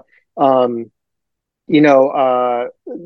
Invisible Man. Crap like that. Just like the really campy, pulpy stuff. That was kind of on TV a lot when I was growing up. You'd watch all day long. You'd watch all those creature features with Sir Graves. I'm from Detroit, so Sir Graves Gostley was like the local host, right? Who hosted all these like horror movies, bad black and white horror movies, and like them, and the big ants and stuff like that. It's just so I came from more of that school of things. To your point, Brian, which I think is an interesting point. Like I remember the Killer Bee movie. I remember Killer Ants movie. Yeah. I remember stuff like that were really way more. I remember Trilogy of Terror was a big one. Blood, the Karen Black movie that was a book by come on guys, it's a very famous Blood Sacrifice. I don't know, man. I have to Google it. There's a lot of people screaming at the radios. There's a lot of people screaming at their radios right now. Blood Diamond. Right? Amityville Horror, right? That was a huge influence. So those are the kind of movies that I was really influenced by, I would say, when I was younger, and then reading a lot of King and Dean Koontz and Clive Barker. That's kind of that was my immersion into horror when I was developing my horror brain. I'm sorry, I'm trying to get you, but I love there was a moment. And I think I was speaking of Chance, we were talking about this in his podcast. He was like, what was the moment that sparked your love for? And I said, I didn't really think about it. And I said, I think when I was a little kid, I was probably like, I have no idea. I was 6 or 7 and I was laying on the floor watching the black and white TV. And then we were watching The Fly. And at the end of The Fly, the original Fly, not the David Cronenberg Fly, which is a masterpiece, but the original Fly, the whole movie, the guy's walking around with the big fly head on, right? He's wearing like a suit. And he's got like the fly head, and he's like, and he's like, ah, and they're all like screaming, and he's like and they cut away before anything bloody happens. But then at the end of that movie, he goes back into the machine, and he turns back in an effort to turn back into a human. And instead, so the machine goes off, and the love interest woman is like, "Where, Martin? Where are you?" And you just hear his little voice going like, "Help me, help me!" And then she looks, and there's a spider web in the corner of the room, and the guy now has a fly body and a man's head, and he's stuck in the spider web, and the spider is crawling towards him, and he's like, "Help me!" And then the spider jumps on him, and he's like, "Ah!" And then she takes like a rock or a book or something, and she smashes the spider web with the book, killing the spider and the love of her life, who's now half man, half fly. And I was watching this as a little kid, and I was like, what just happened? Because that was both super scarring and awesome, because I was just so adrenalized by that moment. And from then on, it just took off. But so that was kind of, and I wonder if it's reflected in the way people write, horror writers. I don't know if it is or not, but I don't know. I do feel like I'm more pulpy, or at least in some of my short stories, probably more than my novels, but I don't know. Who knows? I'm not going to self-diagnose, but Brian, have you read Philip's short story? This is the first piece of fiction I ever read by him. It's called My Love, Do Not Wake. It's from the Midnight Exhibit, Volume 1 of what was the publisher? Unnerving magazine. Unnerving, yeah. I don't think I've read that one. Philip, I don't think anybody's read that one. I'm shocked that was your first Fracassi story. I don't even know how I came across it, man, but it's so fucked up. It's ingenious. I loved it. Can you give us an elevator pitch? Man, people hate that story. I'm so glad you like it. It's so weird. It's awesome. No, everybody hates that story. Oh, fuck them. Unless they're listeners. No, I'm just kidding. Well, that was a story that I wrote because it was I wrote it. It's a 3-story anthology. It's with myself, Stephen Graham Jones, and Renee Miller. And it was published by Unnerving Press. It's still available. I think you can get it on Amazon. Yeah. I don't know what it's, the Midnight Exhibit, Volume 1. I'm looking at it up on my shelf. So that's like a 10,000 word story about a woman who has an affair with the back of her husband's head. So 10,000 words. I love it. It makes so. It and makes I sent sense. it to one. I sent it to it? one guy. Who it is, and okay. So this is kind of a good story. So this guy says, "I want to publish you in my. I have an annual anthology. I'm using annual lightly. And I want to publish a Fracassi story. I'm a huge fan of your work. Huge fan. Can you give me a story?" And I was like, "Does it have to be original?" And he's like, "Yeah, it has to be original." I said, "Okay, I'll write." And he was just, "Give me the most batshit crazy story. I love your work. It can't go wrong. I'm so excited." So I'm like, "Okay." So I wrote that story for him, and I sent it to him. And 2 days later, he emailed me back, and he said, "What the fuck is this?" And I'm like, "What do you mean, man? It's like I worked really hard on that. Like it's a 10,000 word horror story." He's like, I can't publish this. He goes, this is crazy. He's like, "No, I want like a horror story. I want like," and I was like, "It is a horror story." And he's like, "I can't publish this." So he didn't publish it. So I ended up publishing it with Unnerving. But I didn't know that part. That's hilarious. Yeah, and it's I don't know. I think you just got to, you go with your gut. I mean, it is what it is. It's I write, all my stories are unique for the most part. They all have a different feel. All my novels have a different kind of feel to them. I wrote a couple horror novels, and that are all, coming out. And then I wrote a science fiction novel. God bless my agent. She was like, she just rolled with it. She was like, great. She was like, just, "You don't want to write another horror novel?" I'm like, "No, I want to write the science fiction novel." So I wrote the science fiction novel. Then I wrote a thriller. So, I think you just gotta and I've written really pulpy, crazy, pulpy stories that are silly. And I've written like very dramatic, dark stories that are very character based. And I think it's just, that's the beauty of doing what we do in fiction, is you can do whatever you want. You can do whatever feels good at that time. And you might not publish it. People might hate it. But I think for the most part, I think when you are true to yourself and you're true to your voice, I think readers gravitate to that. And I think they respect that. And I think that they enjoy reading that. And I think, we talked about Brian's book, and I think that's exactly one of the things that I think has, one of the reasons it's caught fire a little bit is I think it's because it's a really unique, voice, and it's a unique vision. And Patrick, you said it earlier, it's kind of a whole new take on the slasher genre that really hasn't been done before, at least not to my knowledge.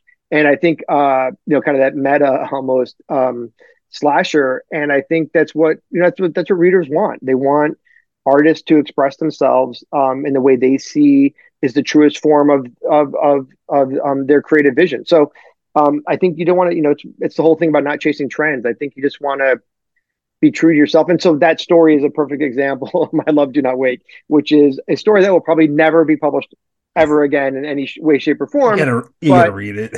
but I'm glad you enjoyed it. Yeah. Yeah, sure. It was awesome. It's like the greatest thing about fiction writing is like there's the flexibility to play with different genres, different forms from flash fiction to poetry to short story to novella to novel. Yeah. And there are no, and then also playing with perspective. Like I adapted a TV pitch that I never sold. I adapted into a short story that's essentially like an SOS. I adapted it into a second person kind of SOS call at the reader, and it was published in Dark Matter magazine, and now we're packaging it on the film and TV front, and it's like sci-fi but horror, and like I'm like, oh cool, I'm a sci-fi writer too, like that's great. And like just getting to it feels like to me just a much bigger sandbox than screenwriting.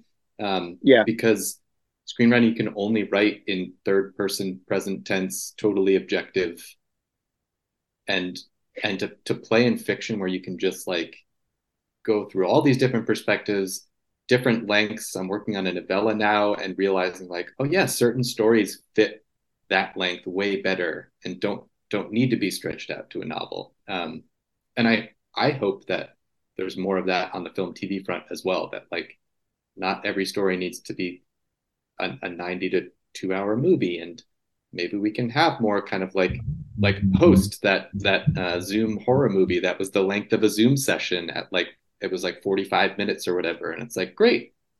Now that we have streaming, like things should just be the lengths that they need to be. We don't have to force things into these different formats. Jed Shepard and Rob Savage's Host actually did that really well. 56 minutes, I believe. Yeah. And you can also have like another thing, like, as I'm sure, Brian, conversations that you've had are similar to ones I've had with your work is like, well, we can make this, this can become a, feature, or this can become a 30-minute episode of a TV show, or maybe this is going to become a 6-episode miniseries, or maybe it's going to become a 5-season, TV series. Like you can kind of, and I think a lot of that ends up being a lot of it ends up being what the director is the one who really takes over the vision. And to Brian's point, can do creative things with perspective and things like that. The writer has to kind of always stay pretty traditional, because you have to understand it's not just one person reading your screenplay. It's 500 people reading your screenplay, and they all need to know what to do on the day. So you can't you can't screw around with screenplays. Like the costumer needs to know what the costume is. You know what I mean? The locations guy needs to know what the location is. You can't be all like creative and artsy and weird in screenplays. You have to be pretty technical. So that's whereas the director can really do something. I mean, you can emphasize, or you can suggest, or you can hint at certain things, but for the most part, you got to stay pretty straightforward. So I think that's the director really is the one who is allowed to flex their creative muscle when it comes to like adaptations. But to a degree, you can choose your different formats, and streaming, to your point exactly, has made so much that flexibility even so much more profound now. With like, you turn on Netflix and you look at all these different horror movies or that you want to watch that night or whatever, and some of them are like, some of them are like 52 minutes, and you're like, what? And whereas in the old days, everything had to be 88 minutes. I think I'm getting that number right, because with commercials that brought it to an hour and a half, which was, or whatever it would be, or 2 hours, so that you could actually put it on TV with commercials. So that was like where this old school, like, number came from. Like the whole 90-minute movie is essentially because they can't have it more than 2 hours with commercials. So if it's ever on network TV, they can fit it all in. So that's kind of where that came from. That's it. Like there's no other reason for a movie to be 90 minutes. It just happened, and then that just became like the norm. And now movies are 3 hours, and some movies are, like I said, 50 minutes or whatever. So it's gotten a lot looser, but it's content has gone.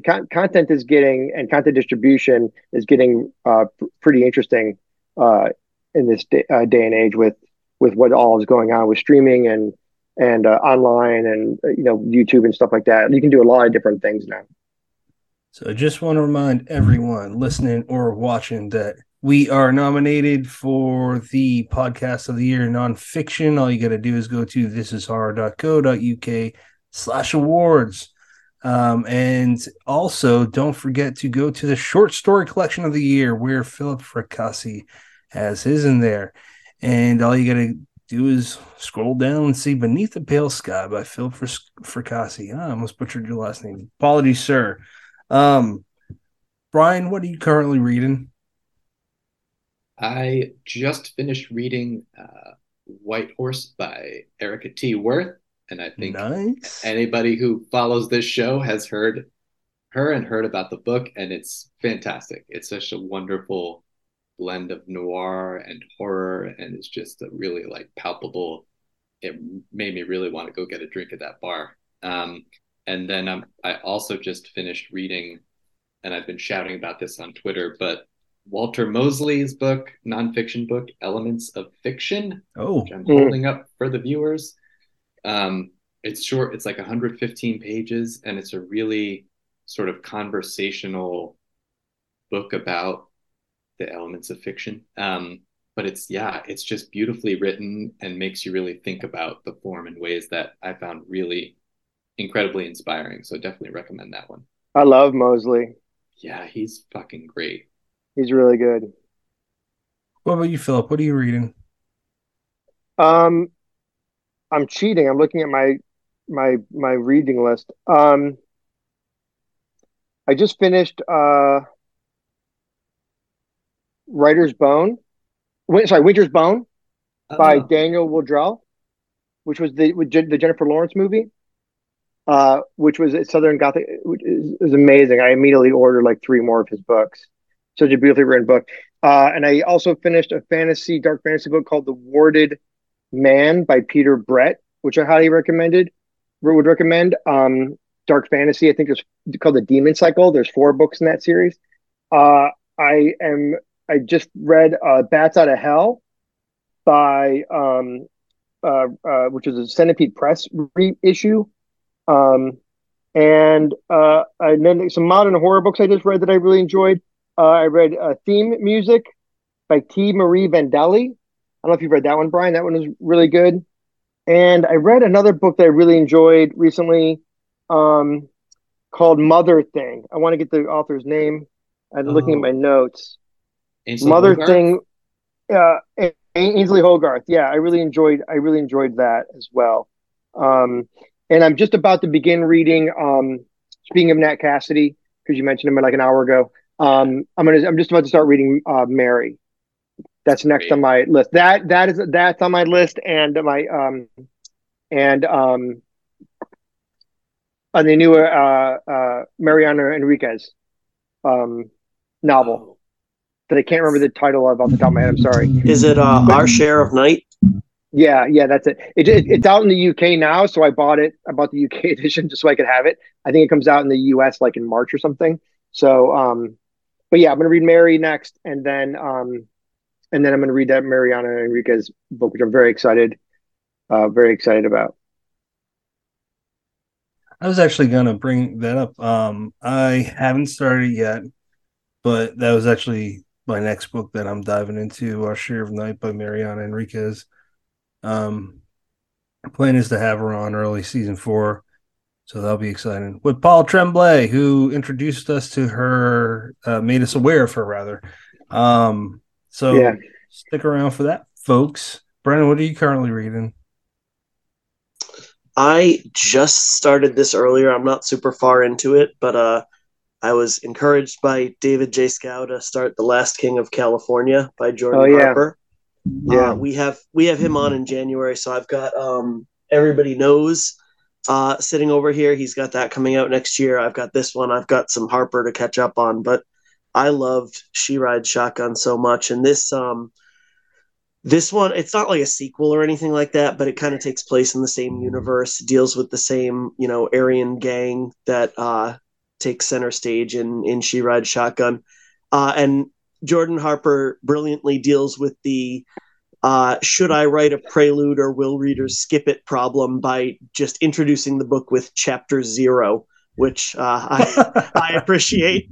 I love that little almost. I've seen a couple writers do that. I think it's interesting. He's also a film and TV writer. His episode was great, and I got so much out of listening to him talk about his experiences in the industry on both sides of film, TV, and publishing. What was his show, Brian? I'm sorry. What was it? I can't remember off the top of my head. Either can I. I know.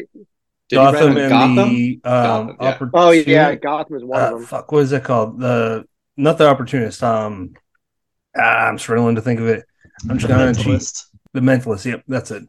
Mentalist. Oh, The Mentalist was his? Yep. Interesting.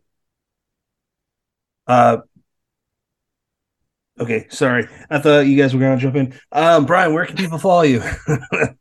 I am currently on Instagram and Twitter. I'm considering TikTok, but we'll see. For now, Instagram, Twitter, at Brian McWriter. That is also my website, brianmcwriter.com, because most people misspell my last name anyway, so it's much easier to just do MC Writer. And there's links on my website to the short stories that I've mentioned and the nonfiction piece from Nightmare Magazine, if you want to check those out too. Is the Dark Matter piece on your website for free? It is not for free. I think it's $5 for the PDF, but there's a short story in there from that Shortwave magazine published called Won't Last Long that I highly recommend people check out. It is about, I'm forcing in a pitch here, folks, but it's about a couple in LA who is so desperate for affordable housing that they move into a mausoleum in Hollywood Forever Cemetery. So I like to pitch it as like an LA rom-com by way of Creepshow. And that one's free to read, so check it out. And that is run by our buddy Alan Listufka. It is indeed. Is Shortwave the same guy that the same publisher that just did the Clay McLeod Chapman chapbook? Yes, the chapbooks. Okay. And I think I can say I got one of those. Yeah, in the mail. Mama Bird. Yeah, they're doing great stuff, and I think this episode is dropping on the 19th. Yep, 19th. I think the announcement's coming either today, the day this drops, or the day after. So this might be an exclusive. But I'm going to be doing a novella for Shortwave. Nice. I know he's already announced he's doing a killer VHS line of novellas. So novellas that are inspired by those 80s VHS vibes. And mine will be a Christmas-themed horror novella. That's cool. Has been so fun to write. Yeah. I'm going to buy that Dark Matter story, Brian. I want to read that sci-fi story. Thank you. Yeah, I hope you enjoy it. Or you could email it to me. Yeah. Can you please cut that out, Patrick? No, I want to buy it. I want to support Dark Matter. Which part? All of it? Yeah, Dark Matter. I mean, they've been fucking. They're killing it. I got $5. They're like, yeah. Where can people follow you, Philip? I am on Facebook. I am on Instagram, which is at P Fracassi, and I'm on Twitter at Philip Fracassi, and my website is pfracassi.com. And Brennan, where can people follow you, sir? It is Friday night. I'll be home all weekend, so they'll have to wait until Monday morning and Probably around the corner. I'll leave for work around 6:30. If there's slot. Okay, I muted you. Yeah, that joke's not funny anymore. You can follow Brendan at BrendanLaFaro.com. I muted you because you're echoing mainly too. It's driving me nuts. You can follow the show at Dead Headspace on TikTok, Instagram, and Twitter. Any final thoughts, Brian McAuley? I mean, I've been listening to the show for so long, so it's really a genuine honor to be here and chat with you guys. It feels very surreal. So thank you so much for having me on, and thank you for the wonderful surprise of springing Philip Fracassi on me. This is so great. I was gonna jump out of a cake, but we didn't have the budget. Yeah, Brennan, you can answer if you want. I'm not going to mute you again. What, for final thoughts or about Can I mute Brennan from my? Do I have the power? You cannot. You're not the host. But come on, man. Will he be wearing nothing but flannel when he jumps out of the cake? Philip, now you can if I know. You wanted. Come on. Philip, I know I wear a lot of flannel. We don't need to make a big deal about it. The worst part is I live in Los Angeles. You'd think I wouldn't own a single flannel T-shirt, or shirt, but I do. I'm sorry, I interrupted Brennan's final thoughts. Oh, is this my host? I wasn't sure what you were throwing at me. So, all right, my final thoughts are, Philip, obviously we love having you on here, man. We any chance we can get to have you on here, whether it's to talk about your books or to talk about a book you loved, we're down to do it. And Brian, I'm so glad we got you on here. One of the last episodes of season 3. At least I'm pretty sure that's what season we're on. Yeah, I don't know. Patrick can confirm that. It's true. I'm 100% going to check out that Christmas novella from Shortwave. Yes, and I really look forward to the Curse the Reaper sequel where they send him back in time to the Wild West. Oh, it's happening! You have to write it now. Buzzard's Edge. Buzzard's Edge. That we said. Yeah, no one knows what that. I inscribed for Brennan a reference to his wonderful funny horror western news that the Reaper's gonna stroll into town at high noon, dragging his chain. Yes, I love it. And this is circling back to rights. I do own the rights to the characters, so I can do whatever the fuck I want with it. Holy shit! Are you guys serious? Because I would want to beta read or read that. I want to read that. Brian and I would have to have some sort of fist fight to decide who comes out on top. So, well, when I was talking to Chance on on the Talking Scared podcast, and he mentioned that he acted. Chance or Neil?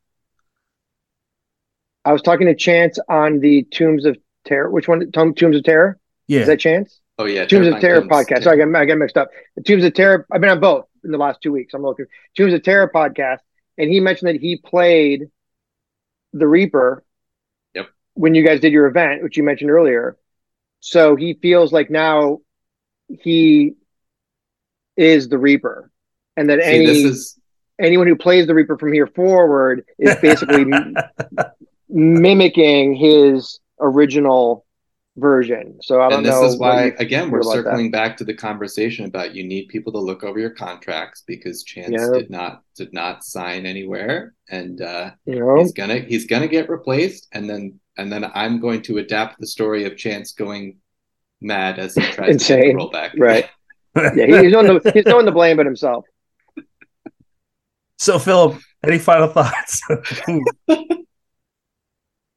I'm pretty sure you'd say anything. Yeah. No. Can I plug my book? Can I tell people to go buy my book? Absolutely, like that one. I was going to mention it. Boys in the Valley. I was talking more this one. Child Alone with Strangers. Do we have another hour to talk about how fucking good that book is? Because it's my favorite book of the year, and it's goddamn that book. Go ahead, Brendan. So good. I'm just about to jump into that one, honestly. Oh, good. Thank you. Yeah. So Child Alone with Strangers came out, and then in February, Gothic comes out. This is the Earthling edition of Gothic, which was limited. But the Cemetery Dance version comes out in February. So, yeah, hopefully, go check out, one of the books. I would love it. Seriously, folks, A Child Alone with Strangers is a fucking... Oh, it's so good. I want to read it. Yeah, you'll get pulled in from the first. It's a big one, 600 pages of. And as I said, I usually avoid bigger books but that one from the first chapter, I was like so pulled in, and the character, the depth of characters, it's just, anyway, we'll do another Thank episode. You. Another episode. My final thoughts are that this is awesome. We love talking to both of you guys. It won't be the last time. This is like the third time with you, Philip. Brian, this is only the first time for you. So very exciting. Really cool that you listen to the show. Thank you for doing that. And yeah, next episode is 180. It's with Megan, aka the Horror Babe, with Donnie Goodman. Stay tuned for that. And then one more for this season with David J. Scow. We talk about a whole lot. That's over 2-hour episode. So yeah, he's a talker. I'll leave it at that.